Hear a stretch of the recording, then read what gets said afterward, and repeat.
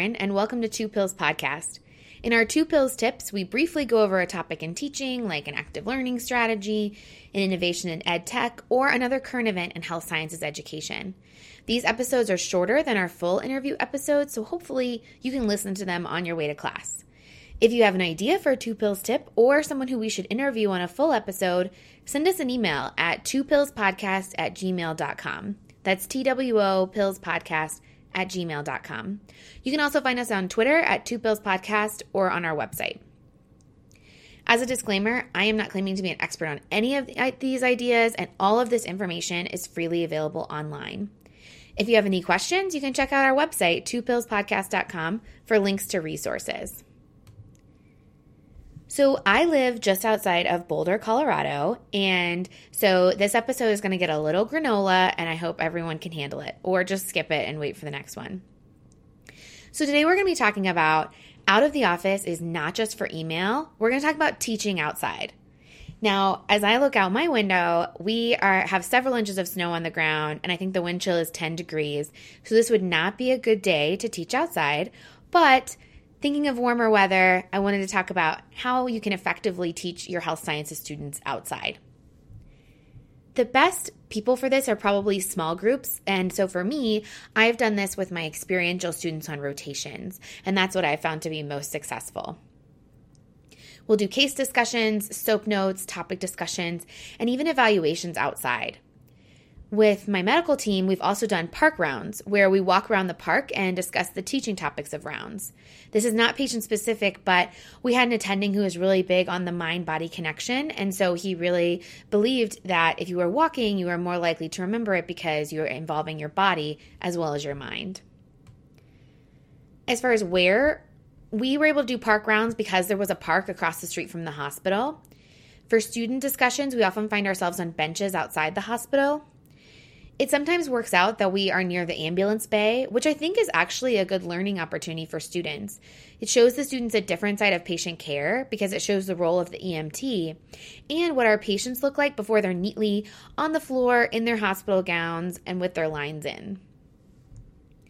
Mine are often in the afternoon because that's when it's warmest, but, park rounds were also kind of later in the morning, so whenever the weather is best for you. Speaking of weather, how you would teach outdoors is that you want to check your weather app, especially here our weather is very unpredictable, so you want to make sure the weather is cooperating. Students will definitely complain if it's too cold, too windy, etc. And I personally don't like to make multiple trips, so we're either going to go outside and teach or we're not.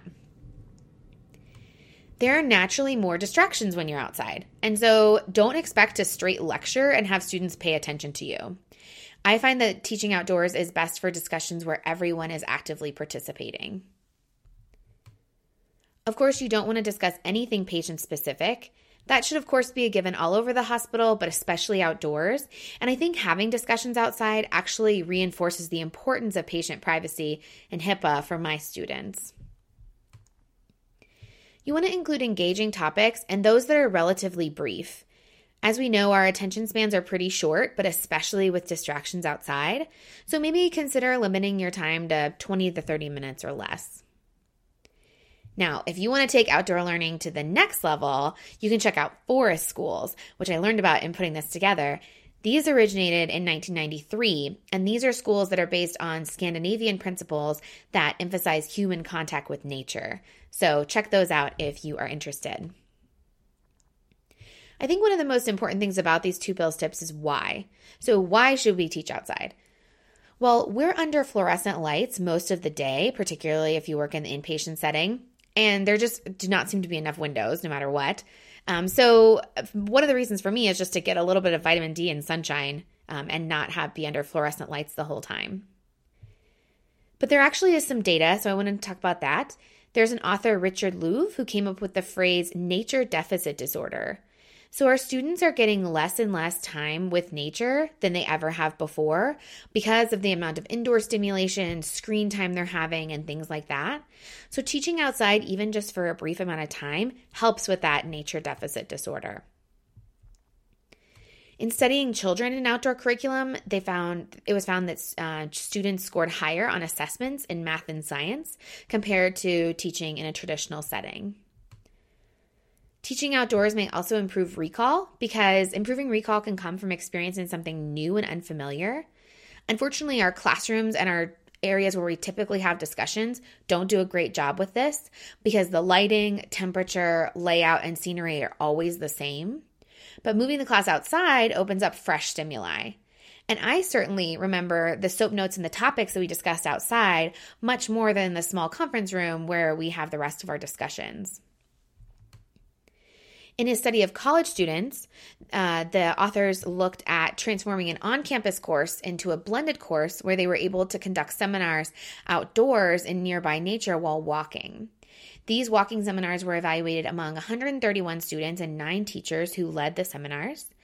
And the responses to the student survey and teacher interviews indicated that discussions, sense of well-being, and the general quality of the seminar improved regardless of how physically active participants were the rest of the time. So this is one way to increase physical activity in a small means in the form of walking discussions. And then one thing for us as teachers is that a study out of the UK suggests that teaching outdoors makes educators more confident and enthusiastic about their work, as well as more innovative in their teaching strategies. So who wouldn't want to be more confident and enthusiastic about their work while also improving the experience of students? Unfortunately, outdoor learning can't be year-round like today here, but take the opportunity to get outside with your students and add another layer of learning. Thanks again for tuning in to Two Pills Podcast.